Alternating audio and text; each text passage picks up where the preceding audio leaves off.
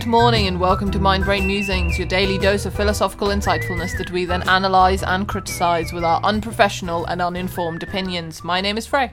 And my name is Ben. It is Thursday the 13th of May, and your quote for the day is... Oh, that ripped. I thought that was going to be really quick. Oh, never mind. Is it Friday yet? Almost. They alone live who live for others.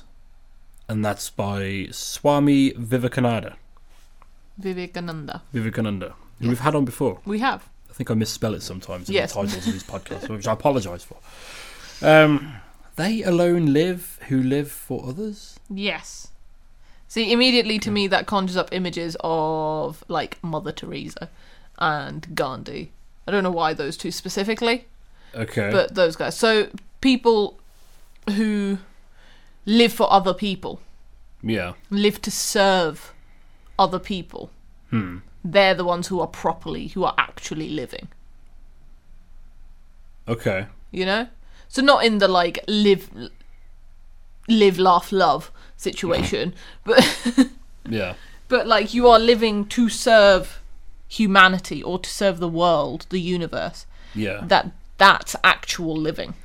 Oh, okay, right. I read that in a completely different... What way did you inflection. read it? That's interesting. Well, you're saying they are like... They alone live. Yes. People who live for others. I thought it was just some weird way of saying People they who live for- alone.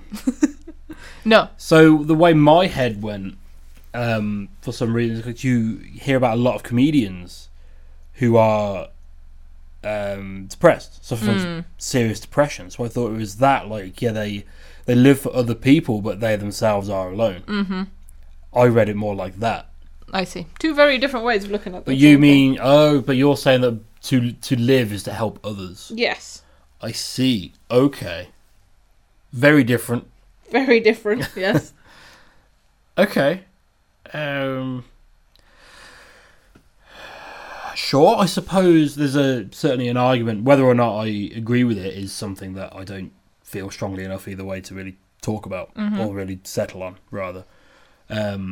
But I can certainly see an argument for being that helping other people to live their life is almost the ultimate expression of life. Yep. Indeed. Say whether I agree with that, I don't know. Well, you always have people who are looking for a purpose in life, Yeah. who are looking for a reason that they exist, you know? And a lot of people find a purpose in helping Yeah. not just humans, but there's a lot of charity workers who work with animals. Yes. You know, there's a lot of vets, there's a lot of people like that. Those people seem like they have a purpose in life, Yeah. you know? Yeah.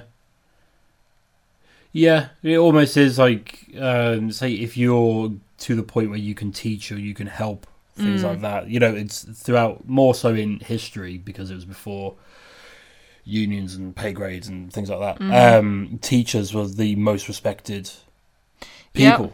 Yeah. And in many instances still are, but there's too much bureaucratic stuff getting in the way of that now. It is. Unfortunately.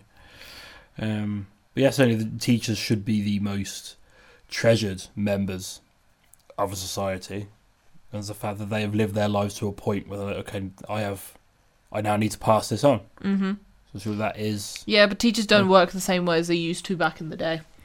And by back in the day, I mean like many centuries ago. Well, that's what I mean, they have unions now. Yeah. I don't want to talk down about teachers. I think they have a hard enough job. I think it's They whole do. school- I'm not saying I think the whole saying school that. system is a... But I'm saying, like, Working against teaching isn't like, oh, I have mastered something in my life and I want to pass that knowledge on. I see what you mean. Teaching is far more, here's a syllabus, Yeah, teach this. teach this, and you might be teaching one subject one week and another week. It's not the same. People don't, like, grow up. Their father's a blacksmith, they become a blacksmith, and then they teach other people how to be a blacksmith. It's not like that anymore. That's what I meant. Scrappies do that, though. Do they? Yeah. You'll see a scrappy driving around. For anyone outside of the UK, those are the people that drive around looking for scrap iron and singing songs out of a megaphone. From I their don't know if any vehicle. other country has that. I imagine they do. But no, there's usually, like, you'll see him with a younger version of himself. Oh, I see. And then he'll be doing that after school. Yeah. Or even during There school. you go. Whatever. There you go. But yeah. I think personally, one of my main aims in life, I think one of the big things that could give my life purpose is if I was to get involved with gorillas. I've not mentioned gorillas so far this year. You should be proud. We're in May. Sure. I mean, you have, just not on the podcast. Just not on the podcast, exactly. Okay. But the people out there, they don't know. No. That I have this undying love for gorillas, that I think gorillas should be, like, a revered thing. In Parliament. Well, yes, they'd be amazing. Better than what we have now. But I think I just have this thing. I just know that if I could get out to even, like, the national park in Rwanda, and I could just do a little tiny bit for a gorilla, like, my life would be complete.